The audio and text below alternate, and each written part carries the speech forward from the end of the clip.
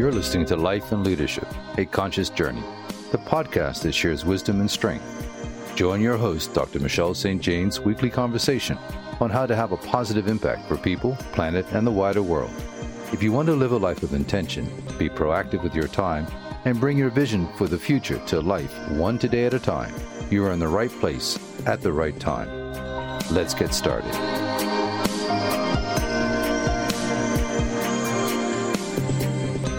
You may see your life and sphere of influence in the world in quite modest terms, because you're looking at a relative small number of people that you have impact on compared to the 7.5 billion that occupy this earth. In your own small way, you have a real effect on the world as you deepen and become clearer around your connection to all humanity and your conscious journey. How can you not stand idly by? What do you need to stand up for? Share your talent. Open your heart. The world is waiting for someone just like you. Alia Danzian is an example of a high-achieving woman in the world, stepping up when she sees a problem and lack of action. She offers selfless service for the benefit and interests of others in her community and wider globally. Alia was nominated in the category of Public Policy and Advocacy as a New Zealand Woman of Influence in 2020. Join me for a powerful conversation around courageously stepping into the void to create change around public policy and advocacy. Alia, so good to see you, and what an honour to stand amongst such amazing women as a finalist for a Woman of Influence in New Zealand, the New Zealand Awards in 2020. Your nomination was around the category of advocacy and public policy, and I value all your service, but for listeners, can you give them a little bit of how you ended up on the forefront of all of this? Well, I moved to New Zealand 15 years ago, or almost 15 years ago, and prior to coming to New Zealand, I practiced law in the United States. But I'm Muslim, and when I came here, I was actually asked by the New Zealand government initially to help New Zealand help their youth integrate into New Zealand. And so I just started a youth program that was working that way. But then because the program was working and there was so much engagement in it, then the National Muslim Organization for Women asked if I would get involved there. So I started getting involved there. And then over a period of time from regional representation to the national representation. And then I ended up being elected as the Assistant National Coordinator for the Islamic Women's Council of New Zealand. And in that role, because I had been a lawyer and because I had a youth program that was working and was actually seen as best practices, not just for New Zealand, but globally for Muslim female youth, they asked me to start engaging with government and leading the government engagement portfolio for the Islamic Women's Council to help support our community and the challenges that were being faced. So that's what I started. And then obviously I was in that and we were asking for help from the government and we were explaining what the challenges that our community was facing. Like, for example, when the Islamic State matter in Iraq and Syria arose, there were repercussions with Islamophobia and things on our community. So we were advocating, going, we needed support here. And we had warned that we were afraid there was potential for our community to be harmed. So we were seeking engagement, and we did that prior to the Christchurch terror attacks. And then as a result of the Christchurch terror attacks, I was really, really pushed to the forefront. I had been quietly doing that government engagement prior to then and just engaging with government. But then I was just pushed by circumstances to be on the national level publicly and internationally. So through media, but also just the need to be advocating on such a high level consistently. So that's what I was doing the last 2 years. And the advocacy relates to getting support for the impacted families from the terror attack, but also really pushing advocacy on a national level for all communities, diverse communities in New Zealand, and the need for the government to be responsive to challenges that those communities are facing. And so I've been working on that for the last 20 months. And yeah, so that's where over time it built up, and it came to the point that I think people were aware of the advocacy and also the urgency of that type of advocacy. Also, because of the terror attacks, there was a Royal Commission put forward. And IWCNZ, as a representative of the Islamic Women's Council, I've been a core participant in that to try and see if the attacks were preventable. And so on that behalf, also, I've been quite at the forefront. And so then people I didn't even know, had never met, were the ones who put my name forward in this category. So for me, it was a huge honor that people had seen the value in the Capitol. They had seen my advocacy through media and things and the impact that it's been having. And so they nominated me. I hadn't met them or known of them before that. I have since met them and thanked them. And it was a real honor to sit down and talk with them and discuss what they had seen and why they felt it was important as well. And then they're just lovely people. And so that's the basic short story of it. Yeah. So let's maybe go back to the beginning. When you were a child, what did you want to be when you grew up? I wanted to be so many things. First things I remember, my mother had broken her foot, and so she had to go to physiotherapy every week at the hospital. And it was a Catholic hospital, and there were nuns who were really, really nice. And one nun, that I engaged with every week, she's like, "Oh, do you want to be a nun when you grow up?" And I'm like, "Yeah, I want to be a nun." So probably the first thing I ever thought of was, I wasn't even Catholic. So, and then through high school, it was journalism that I wanted to be, and why I was really interested in international matters. And from that, then probably by university age, I thought I would work probably in one of the global, like UN or Organization of American States or something like that, to make more cross-border difference. And then I know how I got it, but I became a high school teacher because I was interested in third world development as well at that time and needed to understand education. So I took education courses along with all the other courses. And then at the end of it, I did my teacher training and ended up loving it. So I went and was a teacher for a little bit. And then I was like, am I going to be happy long term in my life teaching? So I became a lawyer in the States and I practiced law and I litigated. And again, I went to law school expecting to do international law and then found out I'm really good at arguing and debating. And so I became a litigator and practiced law in the States. And then I got sweet talked into moving to New Zealand because it was a beautiful place and love's come along with that. I haven't regretted the decision to move to New Zealand. It's quite a beautiful place. People respect your time and it's an enjoyable, healthy environment, I would say, both emotionally and physically. And it's ironic, even after the attacks how traumatizing and devastating it's been to New Zealand, I still don't regret the move. And I don't, overall, the concept of well-being as a nation is a priority that a lot of nations don't have. When I moved to New Zealand, I chose to go back to teaching. So my fear that when I was older, I wasn't going to be happy teaching hasn't come to pass. And then this year I received a study award. So I get my full salary and I get to study, which was lovely. Again, New Zealand government has set that up with the Teacher Association. And so I was one of the people who received that. And I've been able to study educational leadership in that time as well. And I found it really interesting, fascinating. It allowed me to sit back and think about the type of leadership I want to have and also to think about the leadership that's influenced me. Yeah, so that's where I'm at right now. Where to from here is going to be an interesting thing. But yeah. So when I was young, I was going to be a nun and then a journalist. And then political scientist. And yeah, it just continues on. Oh, and I've got 50 more years probably, hopefully. From here to where? And it's interesting, we parallel. I started off in law. And then after I was practicing law, I had the opportunity to teach law. So I was teaching American law, English law, Canadian law, all kinds. So I like you, I have a heart for comparative law or international law. And I think we cross over on human rights as well, don't we? Yeah. I've done research related to human rights in the Caribbean. I have a big social justice as one of my, probably if we go back to when I was 3 or 4, social justice in a form was something maybe as the youngest child by 7 years and wanting to keep up with everyone. Everything needed to be fair and equal from that point. And throughout my life, social justice and equality is very important. And what's ironic is I've never really focused on the gender aspect of social justice in the sense of myself, but yet I've been forced into that time and time again.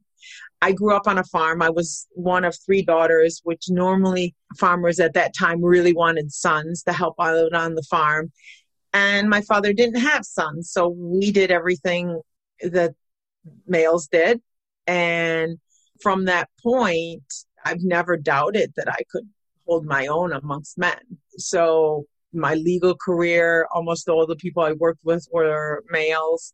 But yet, in my personal life, I'm surrounded with females. And even where I've chosen to invest my time and work with Muslim female youth, it's building up females so that they feel comfortable doing that rather than confronting men, I guess would be, like I built that confidence and investment on the female side, but just because it's the right thing to do, not specifically because it's a gender. I would do it for men too, I guess, but it's just females tend to connect with me. So it's quite interesting that I'm comfortable working with men, but females are very comfortable working with me. Fascinating.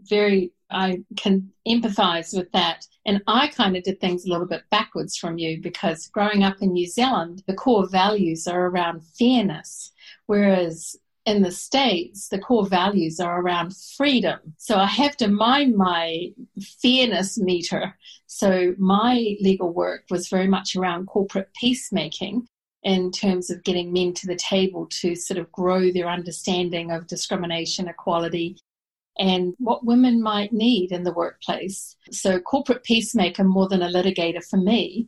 But certainly I had to wise up in doing business in the Northern Hemisphere, particularly in North America, is about freedom. And my Kiwi core is all about fairness. So I have a major legacy around access to justice, which filters into social justice. But if you ever want to see me be upfront and squaring off as if people do not have access to justice and their rights, I'm front and center. I'm trying to slow down a bit on that front now. Well, the aspect, in that concept of freedom that I really believe in these aspects of freedom, but people tend to only focus on one right or one, there are a significant number of freedoms that people ignore and don't realize that there's this dynamic. And if you go to laying out all those freedoms, it actually goes down to fairness. Yes. It actually, if you lay them out side by side and you see all of the freedoms and the rights next to each other, the core aspect is fairness. Except in capitalism. Well, the thing is, I would say there's one thing with people who define policy, and there's another thing with the average American. The average American that I grew up with, I'm not saying everybody, but the average American that I grew up with really was about, is it fair? While they may be being taught freedoms, their interactions were on a fairness basis. And the other thing is so I grew up in rural Midwest area. There was such a sense of community, even though the U.S. prides itself on individualism. There was such a sense of community where I grew up. And so it isn't a full thing. And if people right now that are talking about the individual, most of the times, if you looked at it, it wasn't the individual that got themselves where they're at. It's the community that actually did that. And we have to start valuing that more again, I think. And we have to articulate it as a community, as a nation, and even on a world level. And we actually have to start investing in the community so that the people, when they have their individual opportunities and rights and freedoms, they're built up in a quality manner. Well put. I'm definitely founding my work very strongly now around conscious stewardship and raising awarenesses around that, because you and I are on the world stage. You know, we have a presence. We have a worldwide network. People listen to what we say. We're members of the intelligentsia. Being conscious about how we contribute to those conversations has a ripple out effect. So I take that responsibility very much to heart in terms of making sure I aligned not only in my physical presence, but also in my digital presence as well. So you founded WOWMA, WOWMA. How cool. Yeah. Why? I think you might have touched on it a little bit, but from your heart, your soul's calling, what was your hope, and are you reaching those goals? So WAMA stands for the Women's Organization of the Waikato Muslim Association. And so I'm based in a region in New Zealand called Waikato. And we were actually approached by the government. I was working on teaching and I was doing a law degree at the same time. And the New Zealand government approached our president of our association and said, we need help because we were having female youth that were getting in trouble with the police, having challenges with school. And they said, we need help from women in the community. They asked him to point out 5 women that are doers. And he pointed to me and 4 other women who are doers. We got called to this meeting. We were introduced and told what the issues were, which we actually knew. We had seen it. I myself had to go and report a small minor crime at the police station. And I had seen youth from my community walking in for meetings with police. And they were like parole meetings or probation meetings kind of thing. And so I knew it. So when they were talking about these issues, we were all like, yes, they're real issues, but we're really busy. And the woman said, well, point me to 5 other women that can do it then. I need 5 women who can work together. And we couldn't point to 5 other women. So then we got talked into governing as a committee and trying to get things done. And because I had worked with youth, I was a teacher, but I had also worked with youth camps in the States as a program director and things. I was tagged for the youth portfolio. We decided that that was where the priority would be so that they become connected to our community, that they become connected to New Zealand, but also that we start building our community. So I developed the WAWMA program, which is a 3-year sustainable program. And it was working really well. So the first year we connect the youth to each other so that they feel like they have a community. The second year we connect them to the traditions and the people of the land so that they feel like they have a place here in New Zealand. Because the vast majority of our youth either are migrants, 75% come from overseas, but 25% were born here. But of the 25%, a significant number of them come from migrant community as well. So we wanted them to have a place. And then the third year, we offer a leadership program for those who are showing interest and potential. At the end of it, if they complete all their obligations in the leadership program, then they go on what we call the journey. And that's the first time it was 4 nights, and the next time it was 5 nights on a river. And they work with each other, paddling through and really become a cohesive group. They'd already been working with each other for a year, but that final challenge, and then they come out a bit stronger and they're to lead. And it was working quite effectively. But what's happened in the last few years is that because I've had to focus on the national level and sustaining it's become more ad hoc in the sense of the consistency. The subsequent leaders are now having children, and so they can't focus as deep. And so one of my goals this year is actually getting back to doing that cycle again. And the challenge of having to do all this national and international advocacy has required me to pull off my time from developing my own community. And that's actually my sweet spot. If that's where I like to invest my time, and it brings me a lot of joy. The advocacy I'm good at, it's needed. And so it's been the priority. But if I could control the world, my focus would be on the female youth and going out adventuring with them. The nice thing is we're opening a retreat. We have a retreat. And so that's a legacy that stands. The building's finished. We now just are getting the property. It's a 3-bedroom. It's not huge, but it's actually an idea where, and it's not flash in the sense of high-end 5-star. it is a basic retreat where our youth can go and relax, and they can go and reflect, and not just our youth, but adult women as well. It's right by the sea. Literally, it abuts the sea, and they will be able to launch kayaks if they wish, but it's really just to reflect and see and relax and connect with each other or with God. How wonderful that being able to pause in the busyness of today is so precious. So I'm very grateful to hear that. I was in a very similar position when I started a social enterprise law firm. And, after 10 years, I was pretty exhausted, and I was very blessed to be able to sustainably transition the leadership. But how just the right person has to come along, and how you then transition the next one, just how you get a regenerative cycle going can be quite a challenge, can't it? Especially when you've identified your sweet spot as well. So it's good that you've got a law school up the hill, isn't it? Yeah, it is. It is. It's nice. They've got an advocacy program. You might need to pull in some help. and get that. That would be nice. It's really the other aspect of advocacy is that people, on a community basis, they actually need to know the community well. Yes. And either be invested in the community or know it very, very well, which takes a lot of time. Yes. And that's where because we've been such a migrant community, it's taking time, but we're getting there.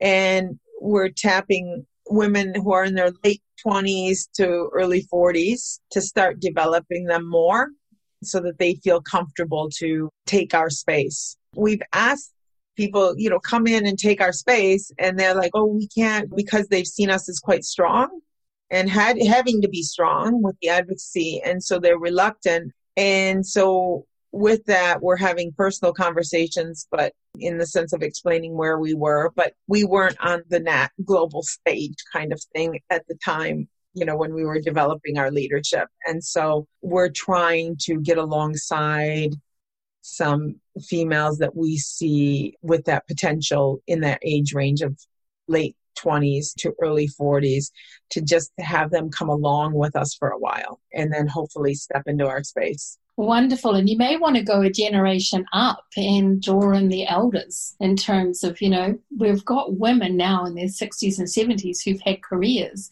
which wasn't the norm. So the baby boomers not retiring quietly to a corner. It may be perfect opportunity to be calling into action the elder ladies to come back in as well. Well, I will explain a unique demographic of New Zealand because of the immigration policy. We don't have elders. So whereas the average population in New Zealand has about 20 to 25% actually elders in their community, we have less than 6%. And then inside of that 6% of elders, most of them are migrants with limited English. So there's another dynamic there. And so you actually get down to one person or two people and they're not supported. So that elder role is actually coming on my generation, and I'm in my early 50s.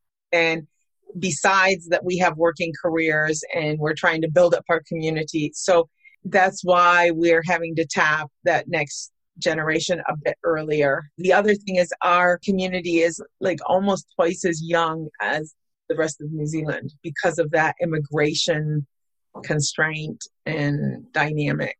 Well, let me also say happy birthday and thank you for contributing your wisdom, strength and hope on your birthday, Alia. I think you've covered some future challenges in what you've just said, but is there anything else that you would suggest? Well, what we have right at the forefront is that on Tuesday, the Royal Commission will be issuing publicly its report. And it's a large report. It's almost 800 pages. And it is just a review of New Zealand's public service. Just from what they've articulated already, the public service is going to need to do some adjustments. And so that's at the forefront right now in helping New Zealand get it right for all communities in how they engage, in the open and transparent manner that they engage with communities. New Zealand has a reputation overseas as being open and transparent, and it is in a lot of ways, but what it's been doing, and this is my opinion, but with some communities, we'll handle it for you rather than being open and transparent about what is needed and allowing the communities to help solve the matter. And that's been historically a pattern that needs to be changed. And we hope this Royal Commission report will do that. And as a result, we have to step into that space and really ensure that it's occurring. Those recommendations will be really important. So that's at the forefront.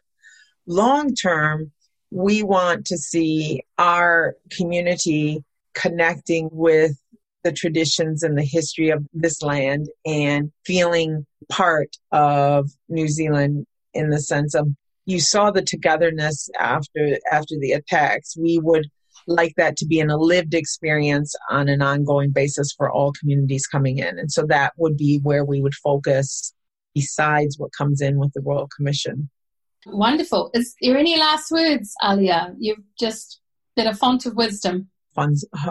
Lots of wisdom somewhere, but in the sense of communities, I think it's really, really important that we allow the communities that are of interest or at risk to speak for themselves and to actually really, really listen to what they need.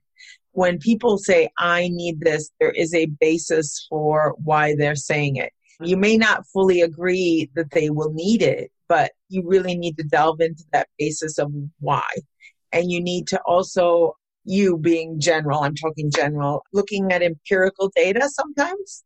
So as an example, I'll use an example. They continually said that the Muslim community, prior to the Muslim community was a risk, but yet there hadn't been any incidents in New Zealand, right? And all the indicators that we were giving them regarding how settled our community is, how happy our community is here, were kind of just pushed aside.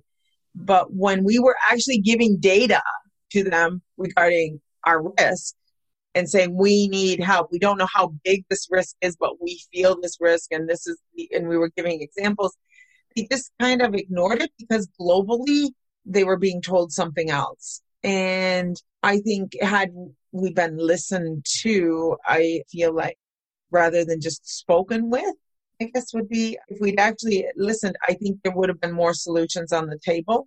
That's a wicked problem. That's a wicked problem. And frankly, Christchurch has been the site of a couple of, that's two major events, one with an earthquake and one with a terrorist attack. So you're quite right. And that listening with the earthquake was another concern. Do you know what I mean? What was needed to help solve and rebuild was also a concern. But I'm feeling confident about the world. And I know people are stressed, and I know the pandemic is stressing everybody, but I am seeing glimpses of hope everywhere. And it's from the neighbors who are taking care of each other. Just in this time, people were like, oh, they're not going to, or everybody. And it's been the contrast, that human empathy that's amongst the vast majority of people is coming out. And you see it in little vignettes. Unfortunately, we have to rely on media to see it. But I see little glimpses all over the world. And I think that if people feel confident in that, then they can build something for themselves. And it's making me feel more positive. Yeah. Thank you for your contribution, and thank you for your service. You're one of the leading lights in my life for the last 5 years. And it's been such a pleasure to host you.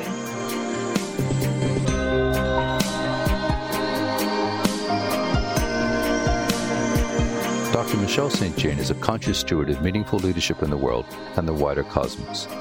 Tune in every Thursday for real talk around life, leadership, and your conscious journey. Be ready to create and cultivate your dreams and soul-hearted desires. Your support is valued. Please subscribe, leave a review and a rating, but more importantly, share with your connections.